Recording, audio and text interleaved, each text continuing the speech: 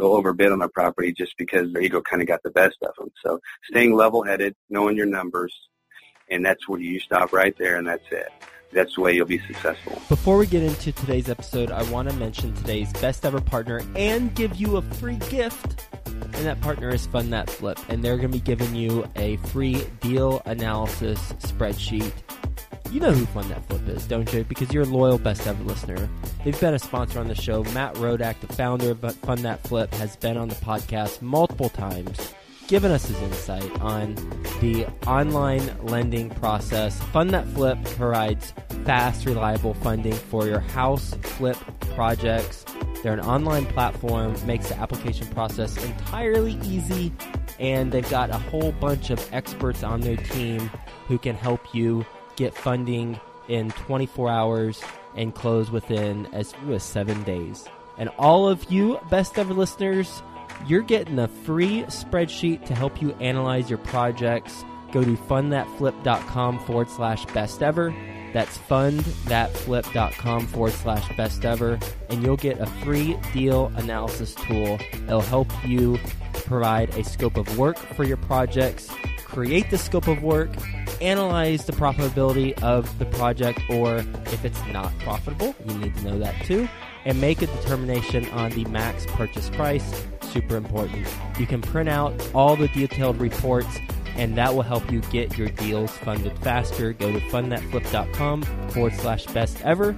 Get that free analysis tool, fundthatflip.com/best ever. Best ever listeners, welcome to the best real estate investing advice ever show. I'm Joe Fairless. This is the world's longest running daily real estate podcast. We only talk about the best advice ever. We don't get into any fluffy stuff. We've interviewed Barbara Corcoran from Shark Tank, Robert Kiyosaki, the author of Rich Dad Poor Dad, and a whole bunch of others. With us today, Sean Tarpenning. How you doing, Sean? Hey, great. How about yourself? I'm doing very well, my friend, and nice to have you on the show. A little bit about Sean. He is the owner at U.S. Real Estate Equity Builder, which is a turnkey company, owns over 125 single-family and multi-family units. In 2016, his company sold over 250 properties and went from $5 million in sales to $13 million in sales year over year. His company provides jobs to over 300 people in Kansas City between his office staff and his construction crew. I've never actually mentioned that as a bullet point for an introduction. I really like that, though. I'm glad that it was called out. Based in Kansas City, Missouri. With that being said, Sean, you want to give the best ever listeners a little bit more about your background and what you're focused on now? A little bit about my background is I've been in real estate for a little over 10 years. I've done real estate as far as turnkey or cash flowing investments, several different markets, Indianapolis, St. Louis. I've done it in Atlanta, Dallas, San Antonio, Houston, Phoenix before it was saturated in 2011. So Kansas City is our primary market for numerous reasons. One, the taxes have been cheap for the last 30 years. And then two, just due to the amount of product that was out there and the price points that are available for Kansas City. With that, I've done multiple. I've wrote a book. I've did some other type of commercial type investing. So my real estate background, I would say, is diverse, and it's had its ups and downs. Let's talk about why you focus on what you're focusing on now. So what's the primary way you're making money now? It's more of presenting cash flow investments to self-directed IRAs. It was a big deal for the international investors to be investing into a single-family house with a tenant in place that was fully rehabbed and a cash flowing investment based on the currency in about 2009 to about 2011, 12-ish. Now it's moved more domestically from people rolling out their self-directed IRAs into real estate investments from a cash flow standpoint because the returns are so much bigger than what they were receiving elsewhere. So our cash flow investments with a fully rehabbed house and a tenant in place after some of the maintenance, insurance factors, and taxes come out of those, the return on investment is usually above 12% cap rates, what we offer in Kansas City, all the way upwards of about 16. So with that said, we do some in the urban core, which would be considered a C grade, all the way up to an A grade, which some might consider 1980 or newer. A B grade might be considered 800 rent and above. So we do a variety of different products at a variety of different cap rates. What have you found has been the most popular? The C-grade assets have been the most popular for us, which they don't have a lot of great publicity sometimes with them. But as far as knowing your provider, which would be us, we provide confidence in the investor knowing that we fully rehab this house, put a credible tenant in place that's had a thorough background check, and provide all the same amenities that you or I might have, like a garbage disposal, dishwasher, on central air. And we're really big on mechanical, so eliminating the maintenance on the front end is one of our biggest positive attributes. So with that said, it's understanding what you're investing in. I guess it can be considered a little bit riskier, but from right now, from our standpoint, our C grade through bank financing for the investors have been appraising sometimes $6,000 to $10,000 above what they're currently purchasing them for. So the Kansas City market is appreciating well above 10% a year right now. Wow. That's nice, especially when you're buying a turnkey property, because you don't necessarily focus on that as much, I don't think. But it's more of a cash flow play that you don't have to worry about all the hassles of owning as you would more of a fixer-upper. What type of investors do you come across who are investing in these deals? What's their background? We have a variety of different backgrounds. I've done some of the seminar shows with the self-directed IRA rollout companies. I've been a part of those I was previously before I started my own company. But currently, since the market switched, we have anybody from that's just saved up, $30,000 to $40,000 to $50,000. Just some blue-collar workers, and they wanted to invest in real estate and start figuring it out, but didn't want the headaches of the everyday, trying to figure out the construction side of it, where to acquire, what to do, tenant placement, and property management, all the way up to doctors and attorneys. So people that have large net wealth to people that some would consider lower net worth. Just a variety of different people all across the spectrum. And what type of questions are typically asked? And I know you have a team in place that initially talk to the investors, but first off, let me ask, do you speak to the investors when they're asking questions about the properties? Yes, if need be, but our team here is well versed on some of the basic questions that they might have. It gets a little bit too in-depth where it becomes the financing piece and the self-directed IRA rollouts and what they can do with that. I might get involved. But overall, we have a lot of investors that fly in town. I meet them personally, talk through their investment, what their opportunities are here, and if we are the right fit for them. I just let them know, through doing their due diligence, which they should always, through other maybe providers or in other cities, they need to be able to understand what we provide. So I just give them the confidence of understanding that they are buying a truly fully rehab turnkey product in the Kansas City area with property management in place and a good team in place. So we try to get them introduced to everybody who they'll be talking to so they can put a face with the name. What are the objections that an investor has or might have that you expect them to have initially? I mean, after so many conversations, kind of some of the main things people are going to bring up, and I'm sure you have responses for them. So what are some of the initial objections or concerns that an investor has when they meet with you? They would be area-based, value-based, but like area-based, a cusp of a C when it could be a B-grade type property. So I have to reassure them of the area, that the job support that we have coming in here, south, the area, it appreciated so much so quick. It was unfathomable for a lot of investors to understand why. Well, they're putting 15,000 healthcare jobs out South Kansas City, so it brought the value of the homes up above 10%. So they were having a hard time understanding that. So it's just from a cash flow play, we try to ask them up front to eliminate, are you looking for a cash flow play? Are you looking for a lower cap rate with an equity play too as well? And then a couple other pitfalls would be property management. Do you really have good tenants in place? Are you doing background checks on these tenants? And what are you doing trying for tenant retention? Well, tenant retention is our highest priority. At ours, we do not want the tenants to leave. We try very, very hard to get multi-year leases. And that's one of the main concerns of the investor, and reassuring them that we're not trying to get the tenant out the next year to get a lease fee, to get a turnout fee. We are trying to keep the tenants in there for 3 to 5 years, and we do have a lot of properties with multi-year leases.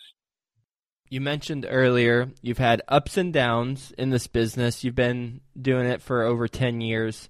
What are some of the downs? I would say some of the downs have been for me personally. I can recite the full address of the property. I lost $100,000 on a single-family house. I won't give the exact address, but it was in Brookside, buying at the wrong time. I bought it at the wrong time. The rehab took a lot longer than I was expected, and this happened about 4 years ago, and I would say I was at a pretty high level of real estate then, And it was just the factors of the weather, some of the other things I had going on in life, and I just could not pull out of it. So it's about timing with everything. So, and my interest, knowing your interest. I had hard money pulled on the property, and they made every dollar back. I was the one that took the $100,000 loss on the property. It actually appraised for $100,000 more than I sold it. So that was a little burner at the end for me, but it was a lesson I'll never forget. Wow.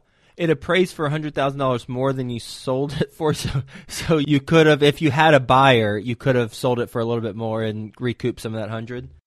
Yes, and the thing, it was just timing because it was winter to winter. By the time I sold it the next winter, they had me and they own it because a lot of properties around that December, January time, even last part of November can be kind of hard to move. And this was about it appraised at $415. I sold it for $315. I'd like to dig in there just a little bit to understand a little bit more, and it's not to open up wounds that have healed over a little bit. It's just for best ever listeners who are fixing and flipping. Just lessons learned. I mean, you said timing, certainly, winter to winter. It took longer than you anticipated. What was the cause of it taking longer than you anticipated? Well, one was I didn't know that area as well, so I put the master bedroom downstairs on the main floor, which everybody commonly in that area has a master bedroom on the second level with the other bedrooms for the children. That's the way I would want to put it. But I made the house a little bit different. I moved a little bit too many walls, so my cost went up. So moving walls, to the best ever listeners, and getting the city to come out and permits can get kind of time intensive because you're on their time, they're not on yours. And another thing is that the plumbing, I bought the property as is, and the main line from the house all the way to the main sewer line outside needed to be replaced. Not a foreseen cost. That added quite a bit to it as well. So with permits, getting familiar with that with the city, putting in new headers for moving walls, and just making the layout a little bit more modern than the area was carrying, all were factors in that disaster, to put it. Okay. And what type of market research would you do on future flips that you didn't do on this? Like, what specifically would you look at, or what resource would you look at in order to know what type of approach you should take? One would be just not trying to be ahead of the market, being with the market. I was just trying to do a little bit more modernizing in an area that just wasn't ready for it. Today, that same particular property, that when this happened a couple years back, it would sell all day. It's going to sell all day long for $450 minimum, if not $475, depending on what's happened to it since. But just not trying to modernize something when it's already in a position that it could have sold it, and cutting cost in that area. You know, I mean, I could have cut a lot of costs in the front end by not doing the stucco and just kind of going with the flow of the neighborhood. But due diligence-wise, a lot of the properties these days that are foreclosures, they're sold as is. So we put a worst-case scenario in there, and we've got costs down pretty well at our company, so I can kind of factor in if a main line does need replaced. And I go with a worst-case scenario always, not a best case. And then if you're using hard money, you should just go ahead. If it's your first time doing this, and factor a minimum of 6 months, if not 8 months worth of interest before purchasing the property if you're using a hard money situation. Just because the unexpected could come up with permits, could take a month for the city to get out there, depending on what city you're in. What's been one of your favorite projects? Because you said you've run the gamut on experience with different types of real estate investing. So what's something that you've really enjoyed doing that stands out? Probably my office, because when I literally started this in about 2014, at the end, I had about $9,000, and it was time for me to make a transition. My value, I was getting valued at a level that I shouldn't have been, and so I left the previous company that I helped start and just started my own. And then when I got here to the office, I started out up front, which was a 3,600 square foot office. I just started renting and just kind of more or less took a gamble.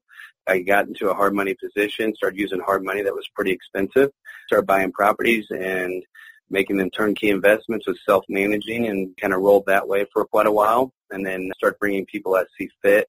And I think today, for me setting up front in a big warehouse, we have about 14 offices in here, 4 bathrooms, and we're currently getting ready to move into another building that's, from this one's usable square feet, it's probably about 2,000, 2,200, so we're moving to a 10,000 square foot building here in the next month and a half. And are you buying these buildings, or are you renting them? I turned mine over after it needed so much work. I was getting ready to move, and the owner just asked if I would buy the property, and I'll tell you the numbers. I bought it for $165,000 when the one next door sold for $425,000, very comparable. I had to put about a little less than $100,000 over time of work into it. Newer HVAC, commercial grade, and things of that nature. And so the value today is worth about $450,000, closer to $500,000. So at that time, it was just the way things fell into place. What is your best real estate investing advice ever? Well, it's knowing the property, what its highest and best use is going to be. Like at our current deal, if we walk up to a real estate deal on acquisition, we're looking at it from a standpoint, are we going to put a homeowner in this property? Are we going to put a tenant in this property? Are we going to sell it as a cash flow investment? What do the numbers look like at selling it as a cash flow investment versus selling to a homeowner? So knowing the highest and best use for that property at that particular time, and just not getting emotionally attached to one property. So we do hundreds and hundreds of properties a year, and I'm never emotionally attached to one, not even my personal residence. Everything's bought for an investment. So it's not getting emotionally attached, knowing there's another deal out there and not going over the bid just because of a gut feeling, maybe of your ego or needing that particular property. I see it all the time on the courthouse. They'll overbid on a property just because their ego kind of got the best of them. So staying level-headed, knowing your numbers, and that's where you stop right there, and that's it. That's the way you'll be successful.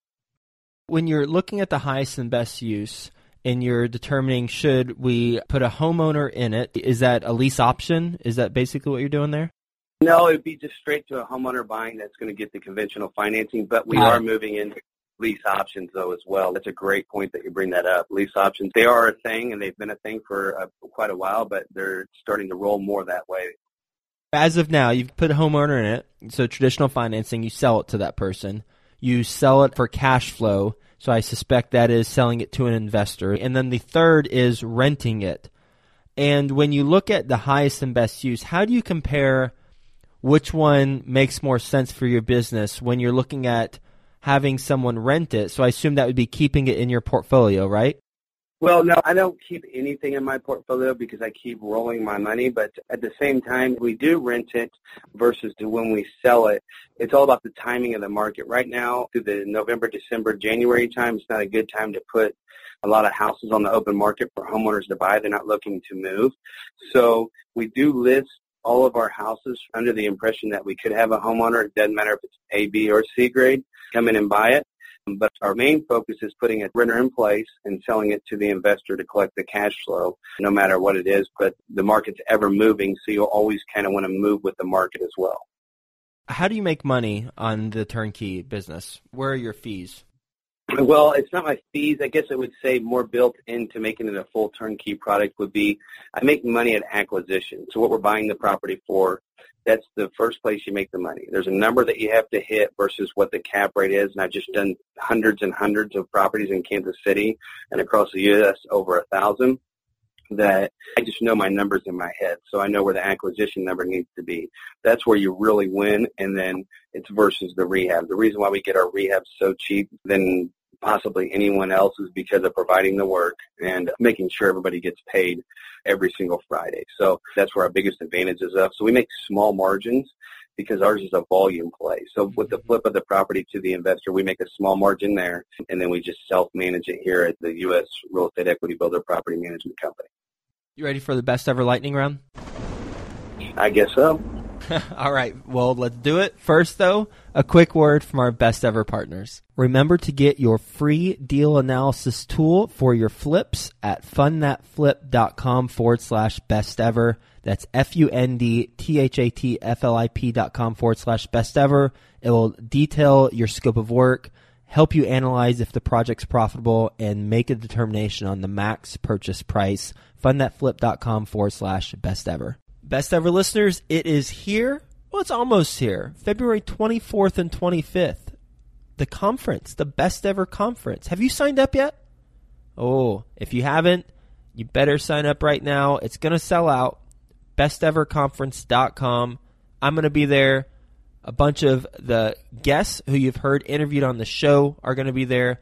Just go to besteverconference.com and look at all the speakers that you're going to hear from that will help you move your business forward in 2017 I want to meet you in person. The best ever guests who are speaking at this event want to meet you in person. And people who haven't been interviewed on this podcast who are speaking at the conference, they want to meet you in person. Go to besteverconference.com. What's the best ever book you've read?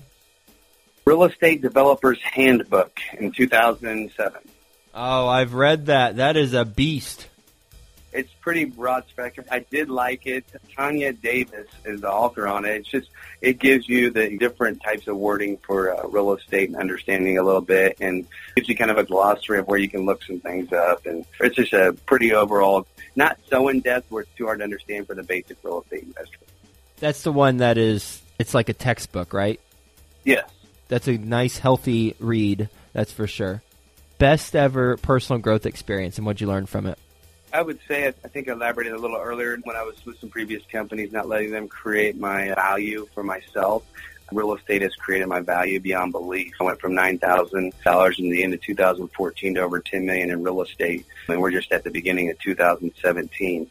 So I guess from a personal growth experience, I'm just not letting somebody create a value for myself, just creating it through real estate. Is that what I've been doing? And you personally own $10 million, is that right? Or yes. Okay. What is the largest valued property that you have?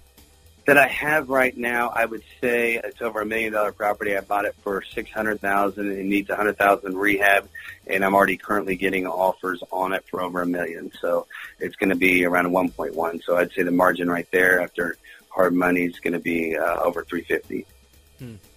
And it sounds like for these $10 million worth of real estate, is that a hold, or are you flipping those? I'll flip all of them. Everything I have is for sale, even my car if you want that. But I usually buy everything with value that can be resold where I can make a small margin. So everything's for sale. Oh, I enjoy that. What's the best ever deal you've done? The best ever deal was that one that I just did was a $350K margin. So that would be the best one. I mean, it's coming up to be it right now, but before this would be on a sixplex. I made $100,000 on a flip in one day. And by flip, obviously you didn't have time to put much into it, so you just flipped it to the retail buyer, I guess? Yeah, I put it with some of my other properties and had it in position to, basically I had to fund the deal on the sixplex, and then it was flipped in the same package they were buying. They were package buyers, and so on that individual property it was a $100,000 net. What's the best ever way you like to give back? We usually adopt a family here, so we do that in every single year, the last couple of years anyways. And then overall, just helping our tenants in a position that's best for them as well, so working with our tenants. So I feel like I'm giving back when we can kind of help, not charging them late fees all the time, and understanding life does happen to everybody because we have over 500 and something properties at the property management company. So we kind of give back there. And how much would you sell the adopted family for at any point in time? So, well, it just depends. It depends how many kids there are there. Oh my God. What's the biggest mistake you've made in real estate? Well, that would be that bomber I lost $100K on. It's a timing play, and real estate is a timing play, and I know locations preach so heavy, and that's obviously a good golden rule for real estate, but the timing, that 54th Terrace when I lost $100,000, that I'll never forget. Lastly, what's the best place the best ever listeners can reach you? At my office or by email at Sean@usreeb.com. But yeah, my office, I'm usually here about 16 to 18 hours a day. Yeah, I picture that. I can easily picture that. You're a mover and shaker, that's for sure. I got the vibe for sure when you said everything's for sale, including my car. That's when everything clicked with me on how you operate and the approach that you take, and everything's an investment, even your primary residence, as you said, and just focus on value add creation because that's your business. You're buying properties, creating value through forced appreciation of the renovations, and then selling them as turnkeys. That's primary way you're making the money, and doing a volume business. Thanks for sharing that business model and your psychological approach, along with the $100,000 thing that we don't have to talk about anymore. Best ever listeners, you can go listen to that. Just rewind this episode. I don't want to bring that up again. Really enjoyed our conversation, Sean. I wish you the best. Hope you have a best ever day, and we'll talk to you soon. Thank you, Joe. Appreciate it. Best ever listeners, it is here Well, it's almost here. February 24th and 25th. The conference, the Best Ever Conference. Have you signed up yet? Oh, if you haven't, you better sign up right now. It's going to sell out. besteverconference.com. I'm going to be there. A bunch of the guests who you've heard interviewed on the show are going to be there. Just go to besteverconference.com and look at all the speakers that you're going to hear from that will help you move your business forward in 2017. I want to meet you in person. The best ever guests who are speaking at this event want to meet you in person. And people who haven't been interviewed on this podcast who are speaking at the conference, they want to meet you in person. Go to besteverconference.com.